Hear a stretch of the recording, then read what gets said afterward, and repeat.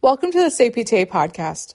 On January 27th, we recorded a video dialogue on the topic of recruiting and hiring PTs educated outside of the U.S. The guests included Ben Aguila, Narisa Barimo, Emmanuel John, Lindy Lisha, and Shruti Joshi. Here's that discussion. Welcome to all our viewers to our APTA live event, Recruiting and Hiring PTs Educated Outside of the U.S. Guidelines on what employers and internationally educated PTs should know. This event is hosted by the APTA Staff Work Group for Internationally Educated PTs, or IEPTs for short, a volunteer group of APTA members from the IEPT community that advocates for the unique concerns and needs of the IEPT while upholding the values and aspirational ideas of the APTA. Our goal with this event is to inform and give background on the intersections of global patient demands impacting professional and economic opportunities of the PT profession. This places unique challenges on the IEPTs not faced by U.S.-educated PTs, particularly on the unfair, unethical, and illegal recruitment and employment practices surrounding IEPTs that can cause harm to the PT profession as a whole, and most importantly, the patients we serve. We will also discuss how the APTA House of Delegates, the policymaking body of APTA, passed Guideline G06-20-3327 in the 2020 House, and how its elements put into practice can result in fair, ethical, legal, and equitable outcomes, and how employers, recruiters, and IEPT employee foreknowledge of the guideline could mitigate the risk of these difficult scenarios. We invite our audience to join in the conversation in the comment section. For any IEPTs to identify which part of the global PT community they were educated and currently practice in, and ask questions which we will address in the Q&A open forum segment. The information provided on this Facebook Live event does not and is not intended to constitute legal advice. Instead, all information, content, and materials available in this presentation are for general informational purposes. Opinions expressed in this discussion belong to the individual panelists. I am Ben Aguila, and I will be your moderator today. I will be joined by our resource panelists, our IEPT colleagues, Dr. Emmanuel John, Ms. Narisa Borromeo, Dr. Shruti Joshi, and Attorney Leandro Lindy B. La Chica. Now, for a brief introduction from all of our panelists. I will start off. I'm Ben Aguila, PT, DPT, and after immigrating here after completing my bachelor's degree from FEU, NRMF, I have lived in the U.S. for 21 years. In 2010, I completed my transitional DPT with then UMDNJ, now Rutgers North DPT program. I am the practice owner of Life in Motion PT in Jersey City, New Jersey. Also, the New Jersey delegate to the APTA House of Delegates, a member of the APTA Staff Work Group for IEPTs, a trustee of Future Foundation, a nonprofit for global PT advocacies, an adjunct instructor for Rutgers North DPT program, and creator and host of the Life in Motion podcast and Kilos PT social media series. Now, may I ask our panelists to introduce themselves. First up, Dr. Emmanuel John.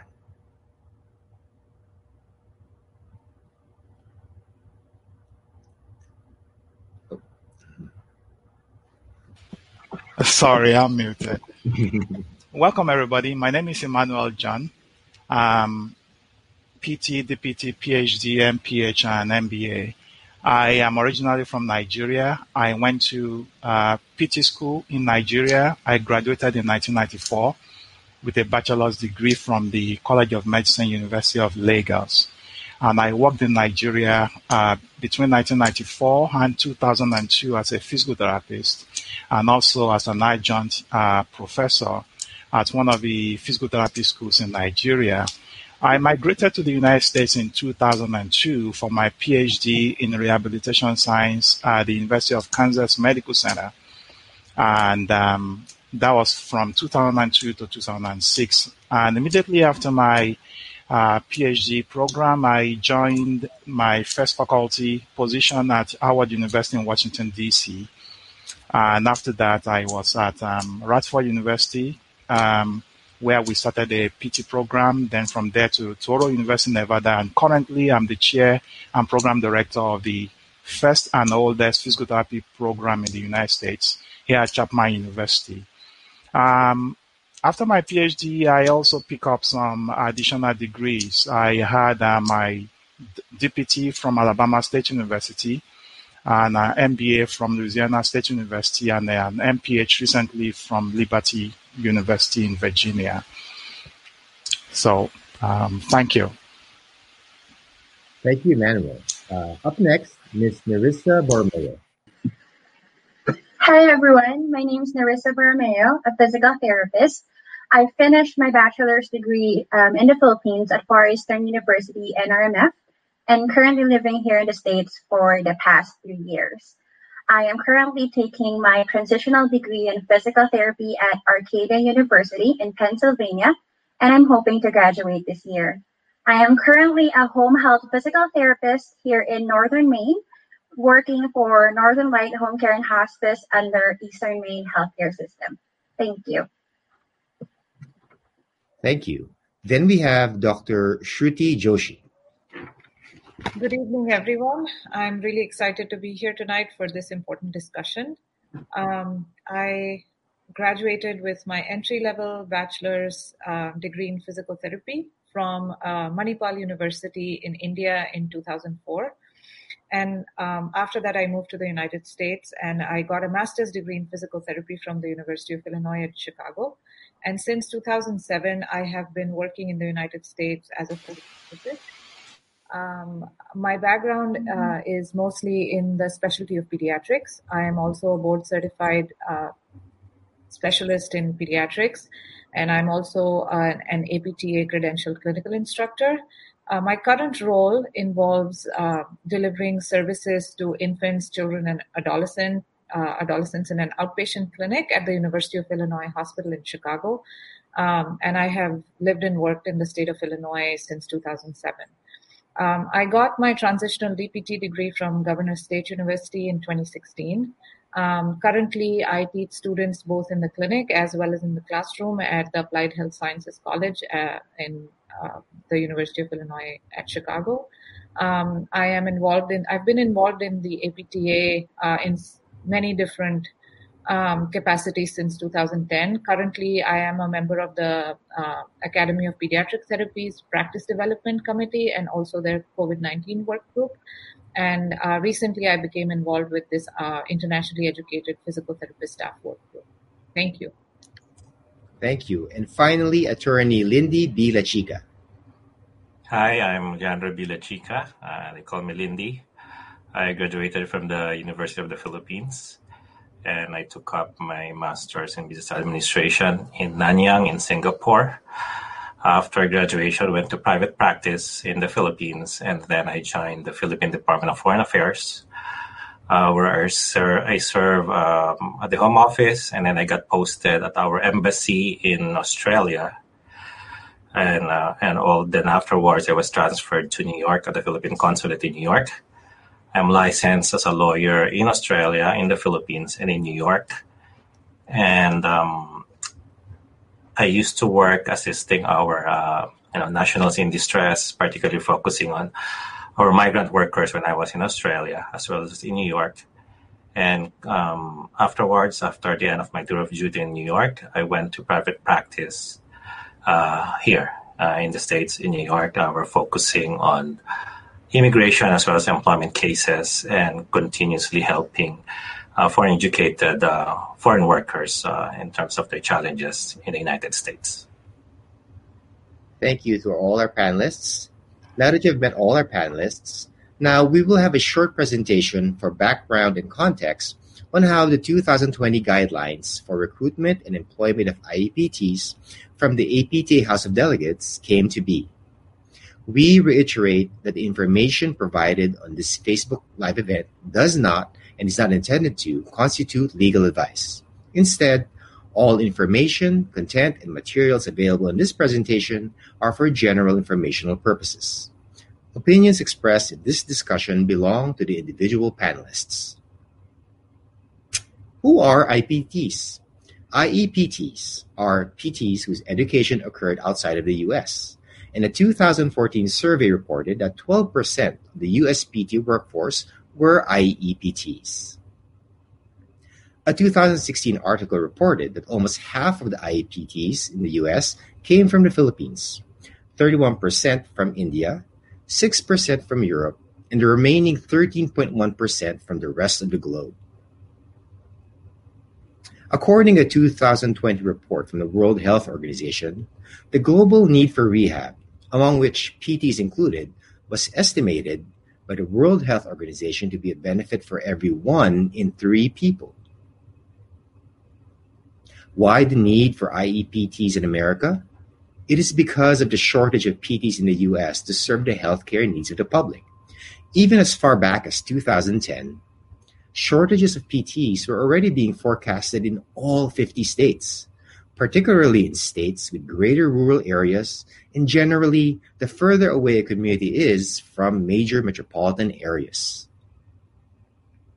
An APTA workforce data projection published from 2016 reported that by 2025, there will be a shortage of 9,592 PTs if we assume a 2.5% attrition rate. Estimating attrition rates at 3.5% is even worse, with shortages of about 13,000 PTs. At 1.5% attrition, projected surplus is only about 1,500 PTs. Please note that the 2016 article stated that as per the FSBPT, 535 IEPTs could have joined the 2010 PT workforce after passing the NPTE.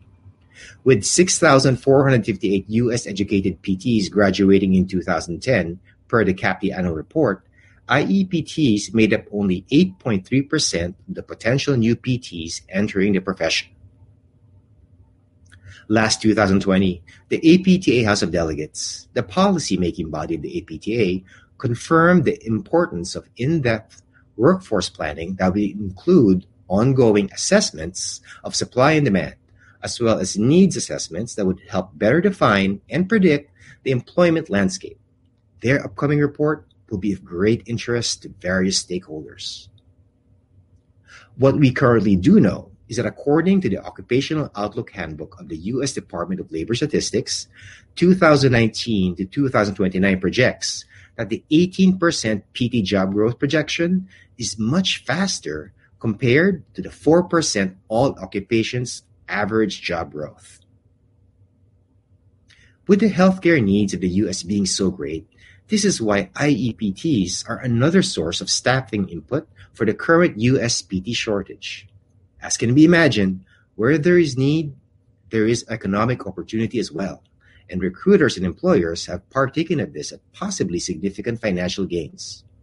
Though there are no currently any IEPT health economic studies, a reasonable comparison would be foreign educated nurses that can net recruiters and or employers between 50 to 55,000 profit of US dollars per foreign educated healthcare worker according to the literature. Ideally, all recruiters and employers would be fair and ethical, but the reality is there are also bad faith actors. Next slide.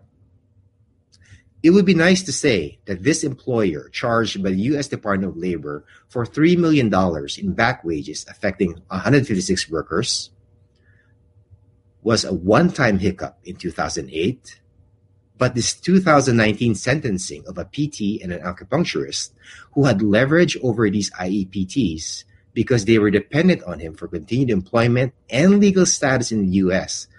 shows that this is an ongoing challenge unique to the IEPT community. I would like to share with our U.S.-educated PT colleagues the idea that if you found yourself in an unethical, unfair, or illegal job situation, unlike IEPTs, you could leave your job, even report the employer, at no risk to your ability to stay in the U.S. And with the current job market, conceivably be gainfully employed relatively quickly. On the other hand, IEPTs, though, could have ruinous professional and economic prospects leveraged against them by bad faith actors, usually after already having spent sizable personal financial resources for one shot for many of us at the American dream. This places IEPTs in a uniquely terrible predicament. It turns out that even back in 1994, the APTA House of Delegates had already passed guidelines for recruiting and hiring IEPTs. However, 25 years later, the 2019 Special Committee to Review House Documents recommended the guidelines be rescinded or deleted as a position statement, as the guideline was found to be a rarely referenced position statement. Fortunately, because of my personal exposure to mentorship from leaders of the APTA and Rutgers GPT, I had become an APTA member by then and had sought out to learn how I can contribute by seeking to be an alternate delegate for the New Jersey delegation of the HOD. With the support of the Chief Delegate, Dr. Shannon Lenahan, and the rest of the New Jersey delegation, we raised in APTA Hub Community Discussion Forum the importance of this position statement for IEPTs like myself. We were able to gather sufficient support from other states or components during the 2019 House to be able to retain these guidelines. I also hope this demonstrates to any IEPT viewers the value and urgency of being an APTA member, as I personally think the reason why the guideline was rarely referenced was in the past, there was not enough IEPT members engaged with the APTA, unaware that we could have shared this valuable document. The guideline could mitigate the risk of unfair, unethical, and illegal predicaments for IEPTs. As recommended by the Special Committee, an updated amendment to the guideline was put forth in the 2020 House by the New Jersey delegation. During the first ever 2020 virtual House, 94% of the delegates in attendance approved the guideline. I again asked the IEPTs to consider that contrary to the feeling of otherness that is sometimes felt by those that have lived the immigrant experience, do consider that a vast majority of the APTA House of Delegates, who in turn represent their own constituent APTA component members, publicly demonstrated their receptiveness and inclusion for the concerns of IEPTs who joined them at the advocacy table. The APTA House did hear out and acted upon professional issues brought forward, even from the smaller segments of APTA membership, such as IEPTs. That is the end of my presentation about the APTA House of Delegates position statement, guidelines for recruiting and hiring internationally educated PTs. You can scan the QR code to be linked to the guideline, and we ask our viewers to share this resource, which is accessible to all, even non-APTA members. At this point, we're going to ask our panelists to share their personal stories on how its elements put into practice can result in fair, ethical, legal, and equitable outcomes, and how employers, recruiters, and IEPT employees having foreknowledge of the guideline could have mitigated the risk of difficult scenarios. Shruti, can you share with us your experience with your employer that you feel demonstrated behaviors in alignment with the guidelines? Definitely. Thank you. So those of us that have chosen to live, work, or study in the United States as physical therapists know how complex the systems of higher education, licensing, and credentialing and immigration can be. I started my journey as a student on a student visa doing my master's degree. And towards the end of that program, I was on optional practical training, or also called OPT, which is a status that many international students use to gain work experience in the United States. And fortunately, I found an employer who wanted to hire me as a physical therapist based on my qualifications and experience. At that time, to be able to work in the United States, I needed to transition from OPT to a work visa.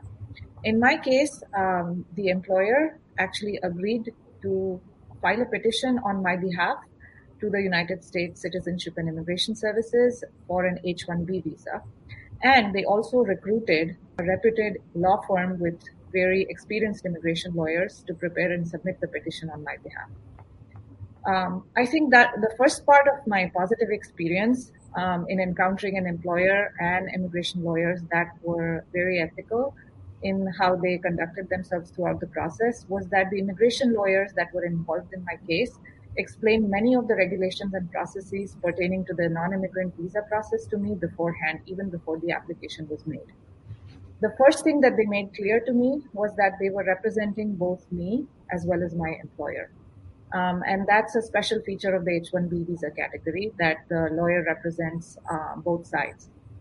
They gave me a run through of what the steps were in filing an I-129, the expected paperwork, the turnaround times, how long I could be on that visa, when the renewals would come through.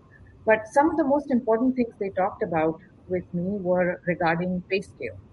And they told me that my employer would have to pay me at minimum at least the salary that was specified by the United States Department of Labor guidelines for physical therapists with my background and level of experience. But they also advised me that I should be receiving compensation that is comparable to any other employee in that institution that has the same job description and background and experience that I did. This was really critical information for me at the time. In addition, they also advised me on how taxation would change for me when I moved from OPT to a non-immigrant work visa, when those changes would happen. And they also worked with my employer's HR department to make sure that they knew what paperwork needed to be done and at what times. Other things that I learned from these immigration lawyers were rules pertaining to international travel, what I needed to do, what formalities I would need to complete before re-entering the United States if I left for a trip abroad.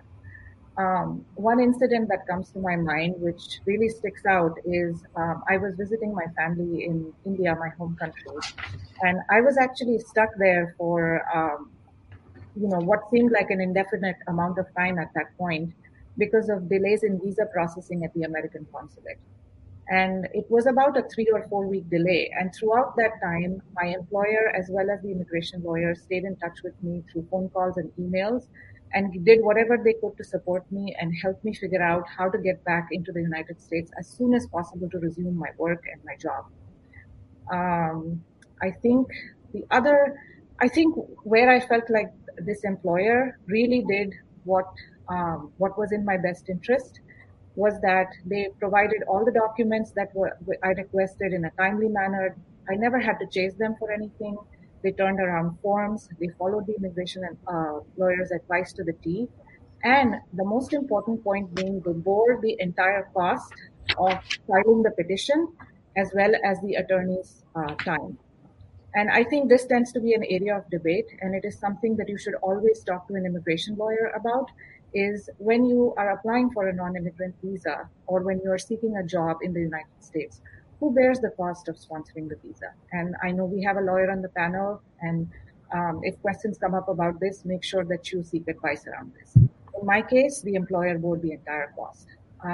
So basically, what I thought I learned from this experience, which was very positive, was that my employer made it very clear through their actions that they were committed to doing the right thing by the law and by me, and that I was highly valued as an employee. And they had, at every point in the process, whatever they committed to, they gave it to me in writing, and they actually followed through on it. And I think this was a huge factor in my decision to continue living and working in the United States. And I think I was really able to practice physical therapy with a much higher sense of commitment and engagement, both towards my profession as well as towards my job at the time. So that's really one positive experience that I can speak of. Thank you, Dr. Joshi. As you heard, her employer complying with the spirit of Item 1 of the guidelines, shown here, ensured fair, ethical, and legal practices during the course of her employment. Thank you, Shruti. Now, We would like to call on Narissa. Narissa, what were the preparations made by your recruiter or agency that helped you successfully transition as an IEPT who just migrated to the United States? So, hi, Sir Ben. I am one of those who had good and fair experience when it comes to transitioning here in the States.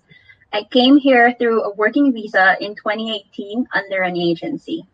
So my experience is, while I was still back in the Philippines, my agency already gave me different modules to study online, which includes communication skills, therapy skills, basic driving rules and regulations here in the States.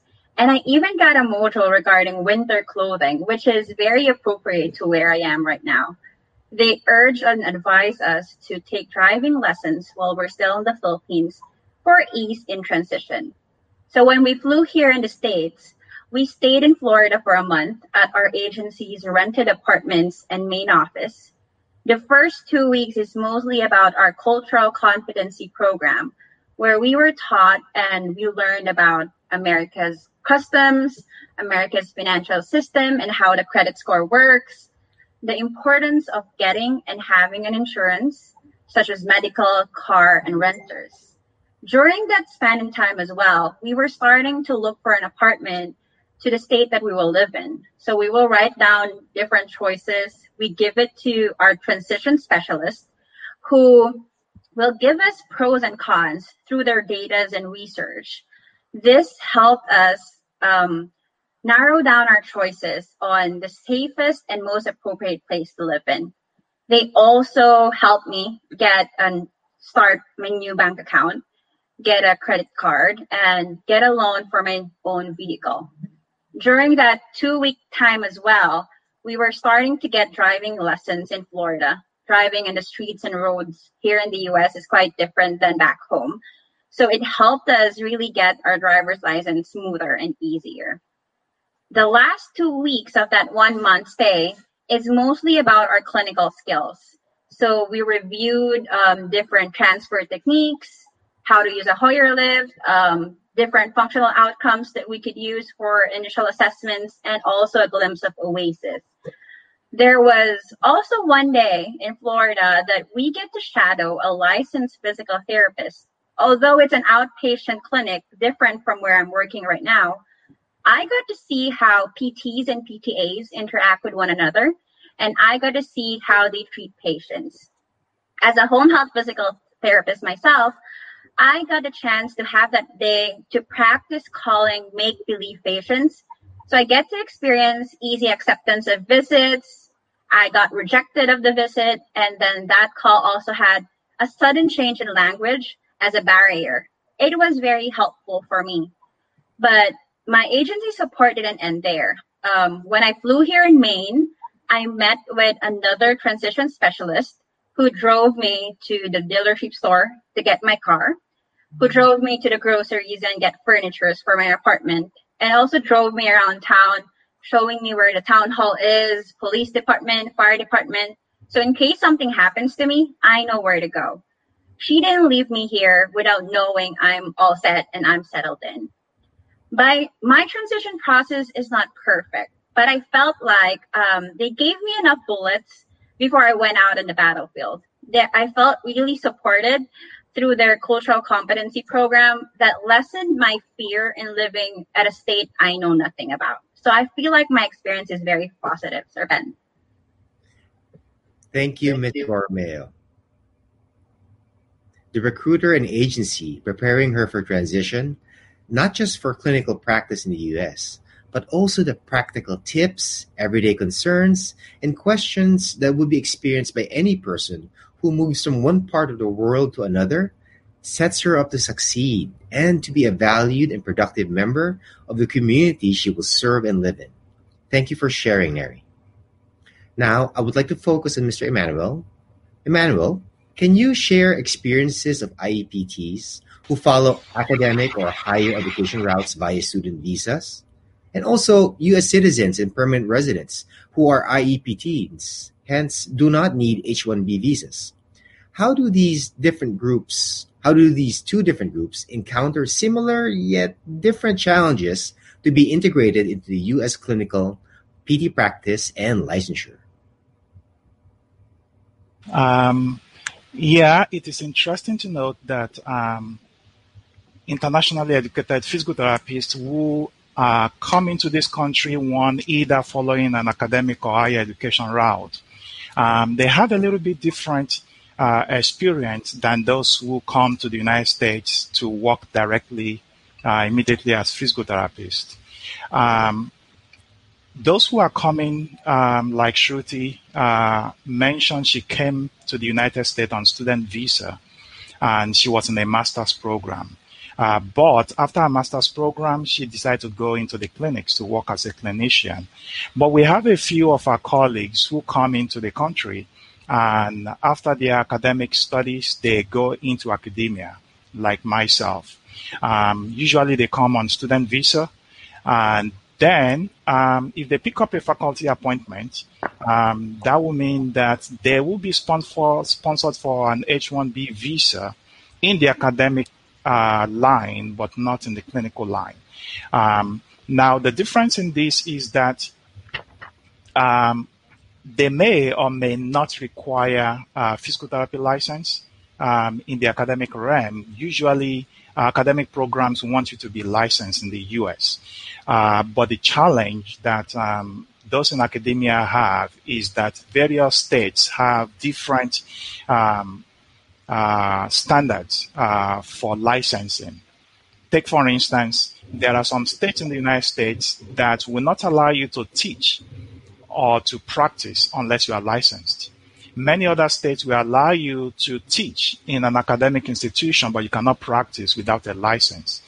It becomes a problem also in some other states will require you to have, take for instance, when I was teaching in the state of Virginia, Commonwealth of Virginia, I was required as an internationally educated physical therapist to have 1,000 hours of supervised clinical practice before I could be licensed in the state of Virginia. Now, 1,000 hours of supervised clinical practice will mean that I will need to leave my faculty job and become a clinician for 1 year.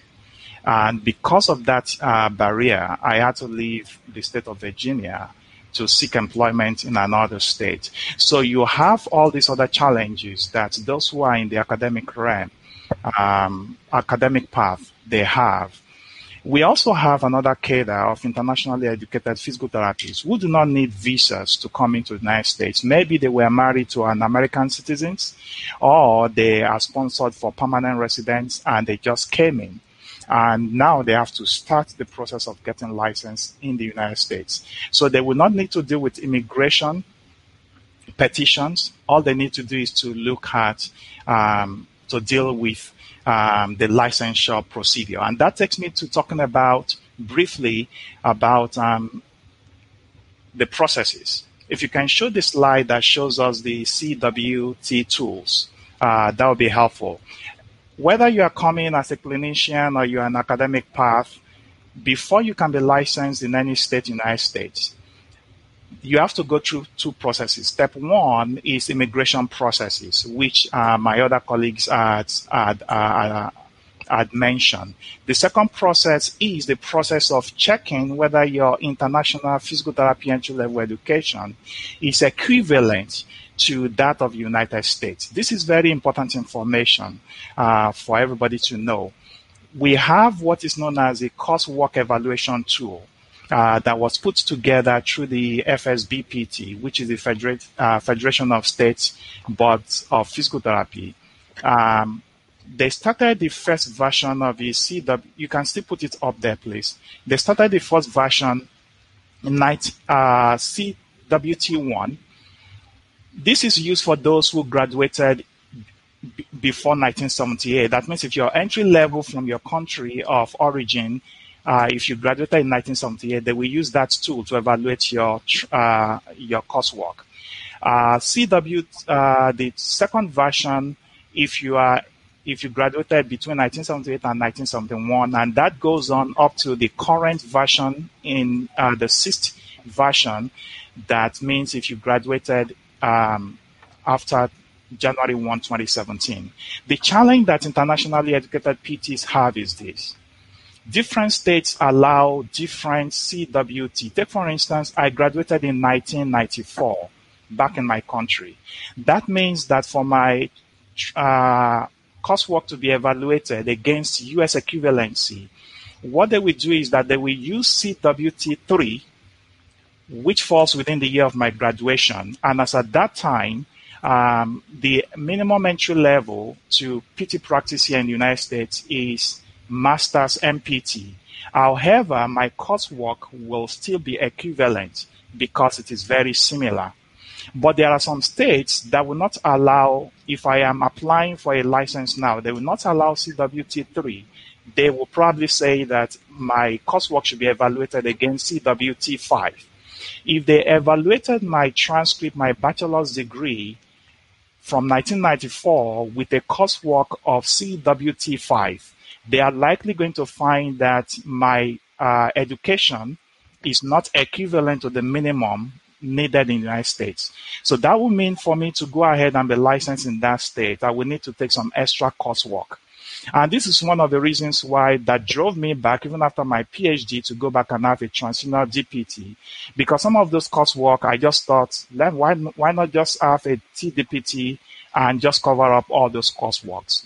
So when you are trying to get licensed in any state, you need to find out which state is allowing which WCT and which version are they allowing. There are some states that they will only allow the current version, regardless of the year you graduated. And there are some other states that will allow what we call retro. That means even though they recommend CWT6, however, if you graduated in 1998, for instance, they will still allow your minimum, your entry-level qualification to be evaluated using the CWT4 version. So this gives us an idea of the challenges that internationally educated physical therapists face when they are trying to get licensed in the United States. Now, this process, the phase 1, which includes immigration, and phase 2, which includes the evaluation of your entry-level education, it may take anywhere between 6 to 36 months, depending on where you are coming from, where you are, and how many coursework you need to cover up to make sure that you're equivalent to the minimum that is accepted in the United States. So those are the challenges that internationally educated physical therapists are facing. And that is why some might take up to 3 years for them to complete this process to be licensed to emigrate to the United States. So let me just stop here just to let us know that this is a very arduous process that internationally educated PTs go through. There are some states in the Federation in the United States that set up significant barriers to internationally educated physical therapists, and there are some other states that allow us to relatively easier barrier. But regardless, we still have to go through the same thing. So over back to you, Ben.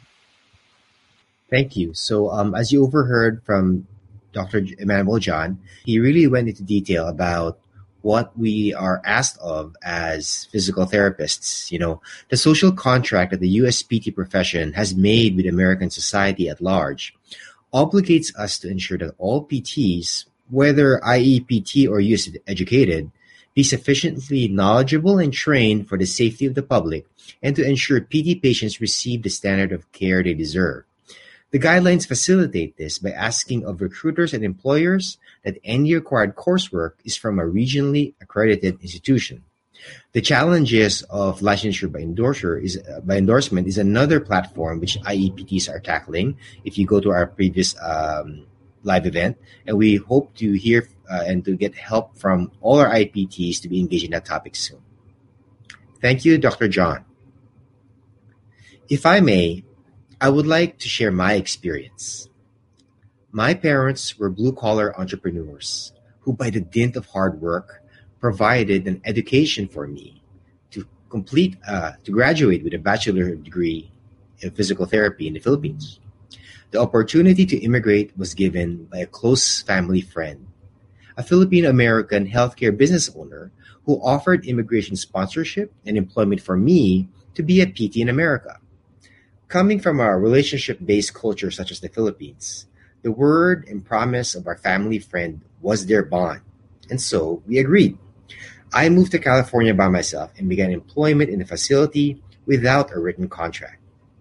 Mistakenly thinking that it was a part of paying my dues, I initially did non-PT related work, such as being a nursing aide, filing papers, kitchen duties, janitorial services, and was paid at near minimum wage.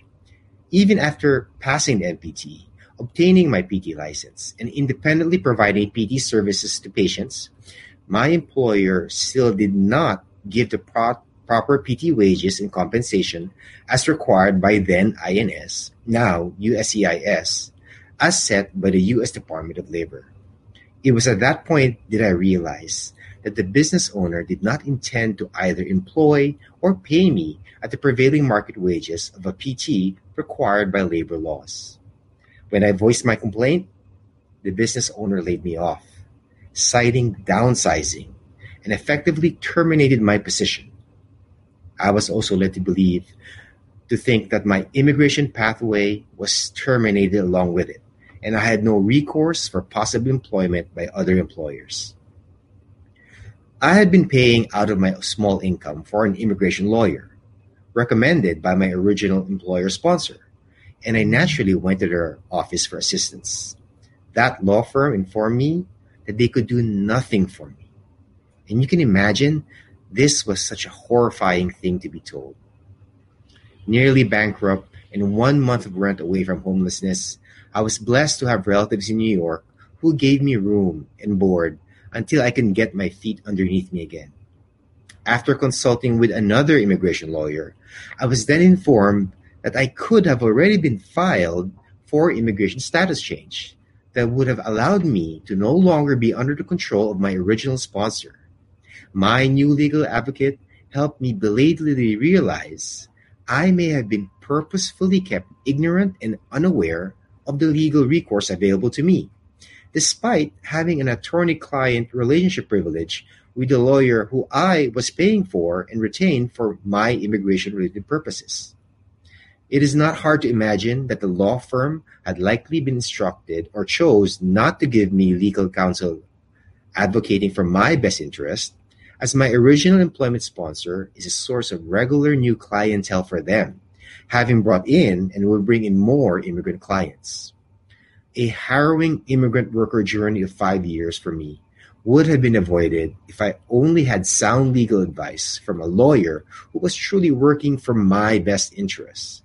This is my personal reason as to why I advocate so much for the IEPTs and this guideline, because in item 8, it's stated, the employer advises the physical therapist that their interest is best served by obtaining appropriate counsel prior to signing the contract. Next slide. This could have helped me recognize the danger of not having my own lawyer, rightfully protecting my interests, and been better able to recognize and avoid unjust professional and labor work conditions by my original sponsor.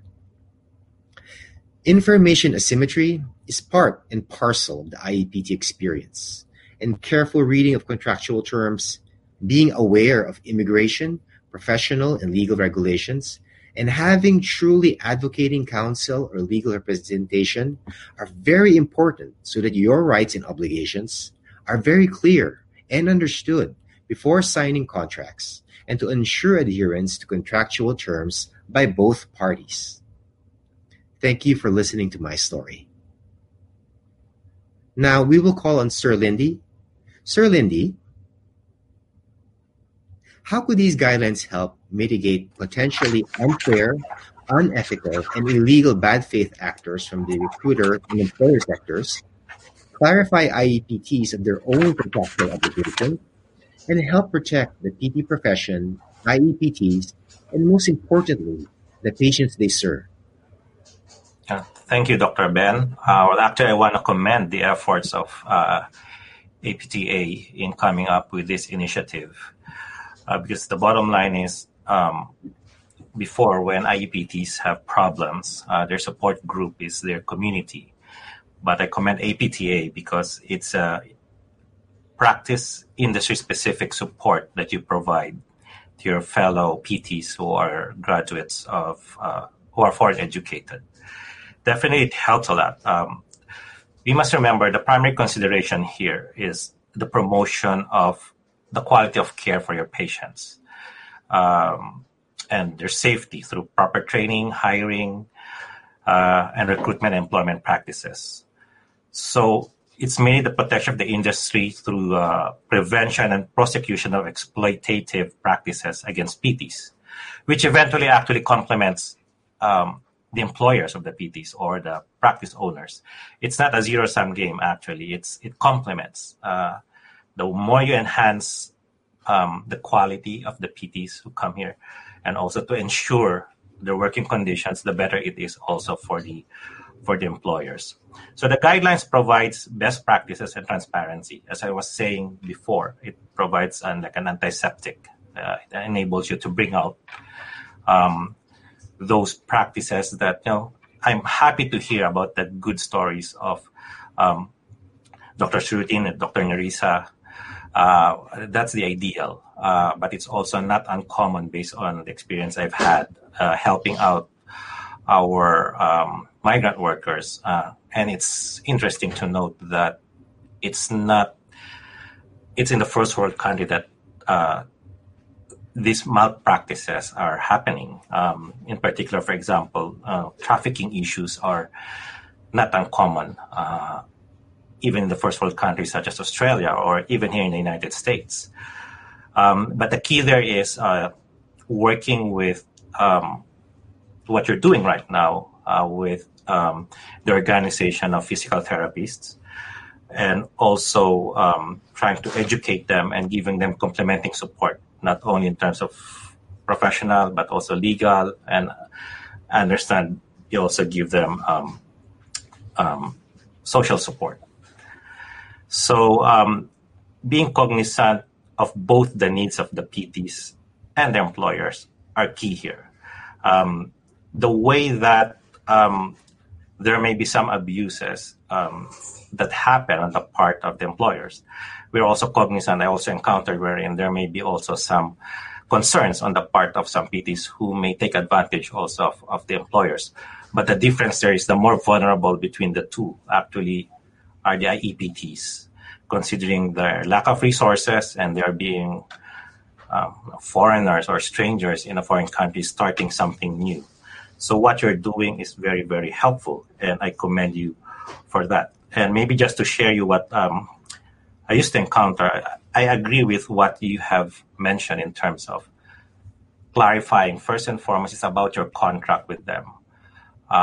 Normally, it's human nature, I guess, that you're excited to go to a new venture that you think the contract is just a template. Each contract is different. So that's the key there, and that's where you can really help them out in terms of understanding, reviewing the contracts, make sure they understand the full terms. And maybe I just want to zoom in a couple of what you may have to look out for and the cases that we've handled recently involving contracts of foreign workers, which is sometimes there's a tendency to abuse the legal process. I'm speaking particularly with provisions on buyout, the liquidated damages, which are not per se maybe illegal, but if it turns out to be like a penalty to force the foreign workers to continue working, then it may not be lawful.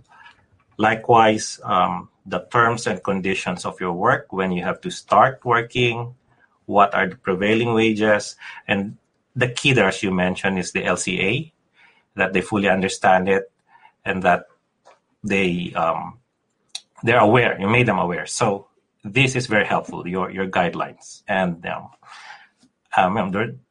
it's a very, very good start, and this will help them as part of the best practices for the PTs. Thank you, Attorney La Chica. Raising awareness among the IAPT community of the guidelines, doing due diligence, becoming a member or international partner of APTA, and participating in the APTA IAPT Hub community fosters best practices of ethical recruitment and employment and deters the ability of bad faith actors, either recruiters, employers, and even employees, to create potentially unfair, unethical, illegal, and unjust employment professional situations. We hope that our audience learn from the shared experiences by our panelists. Before we open the forum for questions, I would like to ask each of our panelists for any final thoughts or wisdom to share with the IEPTs and or U.S. educated PT colleagues. Dr. Shruti Joshi? Thank you, Ben. I think in closing, what I would like to tell internationally educated PTs that are wanting to work in the United States is that we have to realize that our skills, our experience, and our background, our credentials are valuable. And we are valuable as human beings and as people. And we have to hold ourselves in high regard. And part of knowing how to go about this process of negotiating, talking to an employer, is getting that immigration counsel, the high quality immigration advice that comes from immigration counsel. Keep in mind that's not a luxury, it's an absolute necessity. It keeps you safe, it keeps you in the ethical zone, and it keeps your employer also aware and vigilant about what they need to do. So, and if an employer does decide that they want to hire you and they want you to work for them, it is because they need you and value you. And I think that's what we all should keep in mind when we are seeking employment and work in the United States. Thank you, Dr. Joshi. Narissa, would you like to share? First of all, I thank APTA and IAPTA staff work group for giving me this opportunity to share my experience to our foreign educated PTs. Having an agency that did all of those things to me made my transition process hassle-free, and the support they gave me confidence that I can make it here in the States. My advice to each and every one of you is, when you're talking and looking for an agency, is ask a lot of questions, but most importantly, ask the right questions. Read the terms of your contract, not once, not twice, but as many as you can. And please advocate for yourself when you're talking and looking for an agency that will help you transition here in the States. Thank you, Neri. Dr. Emmanuel John? Yeah, thank you, Ben. I would like to suggest to our colleagues who are U.S. Educated physical therapists to let them know, based on what I shared, about the processes that we go through to be vetted, that many of the IEPs that come to this country, many of them are well educated where they are coming from. And the system is in place by each state board to ensure that anybody licensed to practice within their jurisdiction are well vetted, in addition to the fact that everybody has to pass the NPT. So we have all those coursework tools that make sure that, just like all accredited PT programs in the United States, they go through a rigorous procedure. Each IEPTs are also well vetted before they are released into the public service. And we also want our colleagues here in the U.S. to understand that we have a lot of challenge. One, coming to a foreign country as adults, and also trying to be assimilated into the community. It will help us a lot if our colleagues, they have a more open mind. And also, maybe we should stop referring to us as foreign trained. That terminology sometimes feels as if we are like a virus that is attacking the system. Internationally educated PTs is a better terminology to use. And also, lastly, to those who are aspiring high PTs, information is very powerful. Make sure you get the best information and the best advices that are possible so that you can have the best experience. Thank you. Thank you, Dr. John. And Attorney Lindy Lachica. Yes. Don't feel helpless for the IEPTs. There are reliefs, there are remedies. And that's why working with your colleagues, with your organizations will help a lot. And as we say, when you advocate for yourself, the spring cannot rise higher than its source, meaning even if you have the best lawyers in the world, but it's with you, if you have the desire, you're vigilant of your one's rights, not only for yourself, but think of it for the greater good of the practice, of the entire practice, of the entire industry, and also to maintain constant productive dialogue between yourself as well as with your employer, keep an open line, and it's more productive probably if you, at the beginning, you make things clear rather than get a dispute at the end. So be vigilant, but at the same time, keep an open line. Thank you to everyone, to all our resource panelists. Our hope is that viewers are now better informed about what, who, and why IEPTs are part of the USPT workforce, and also have learned about the APTA House guideline. Having this APTA position statement as a common touch point among IEPT candidates, employees, recruiters, and employers can help encourage fair, ethical, legal, and equitable labor conditions. On behalf of the IEPT workgroup, our final appeal is to encourage all our viewers to disseminate widely the guideline, as doing so can both provide optimal PT staffing solutions and deter potential bad faith behaviors from both source and destination countries and parties. Ideally, there should be no need for these guidelines in the first place if all the physical therapy needs of each country can be met by their own locally educated healthcare workers. But such is not the case. Until then, the guideline can act as an upstream safety guardrail that shines a light on the intersectionality of professional, economic, and immigrant labor market forces so we can contribute to a fair and just global health system. Please feel free to reach out to our APTA IEPT staff workgroup members. Their contact information will be shown in the following slides. And again, we invite you to join us in the APTA Hub community for IEPTs. You will be also seeing in the slides our resource panelists. And as you heard earlier, the process of bringing this important guideline for IEPTs started when an IEPT became a member and had active engagement. We encourage our US-based IEPTs to join the APTA, and our non-US based IEPT colleagues can join the APTA as an international partner. There are so many benefits to becoming a member or international partner. For example, APTA members and international partners can avail of special pricing for the 2021 APTA CSM conference done virtually this year. At APTA CSM, not only can you learn from and begin developing professional networks with the thought leaders of the APTA and US profession, you will also gain month-long content and a rich catalog of speakers, lectures, and events that help advance the PT profession and body of knowledge forward. You can scan this QR code link to know more. Our chat moderators have brought a few questions for us.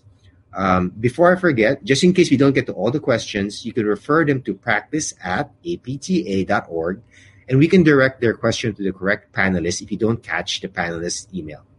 So the question I had was from, the question is for Sir Lindy. Our employer should be the one paying for H-1B? Is the only fee a client can pay for is for premium processing?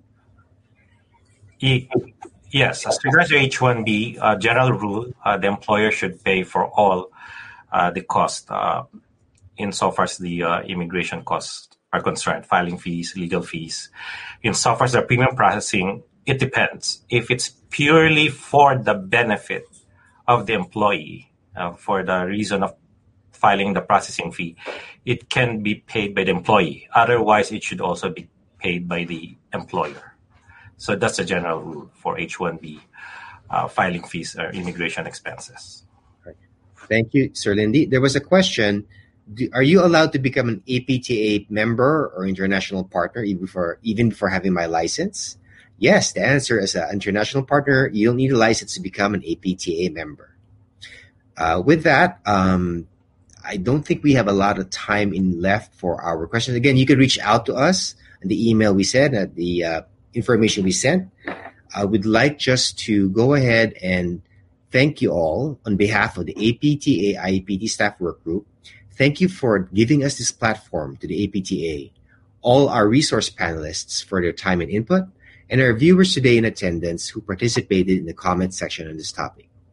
We wish continued health, safety, and blessings to you all. Once more, thank you and goodbye. APTA podcasts like this one are on Apple Podcasts, Google Play, and Spotify, or by visiting apta.org/podcasts. Thanks for listening.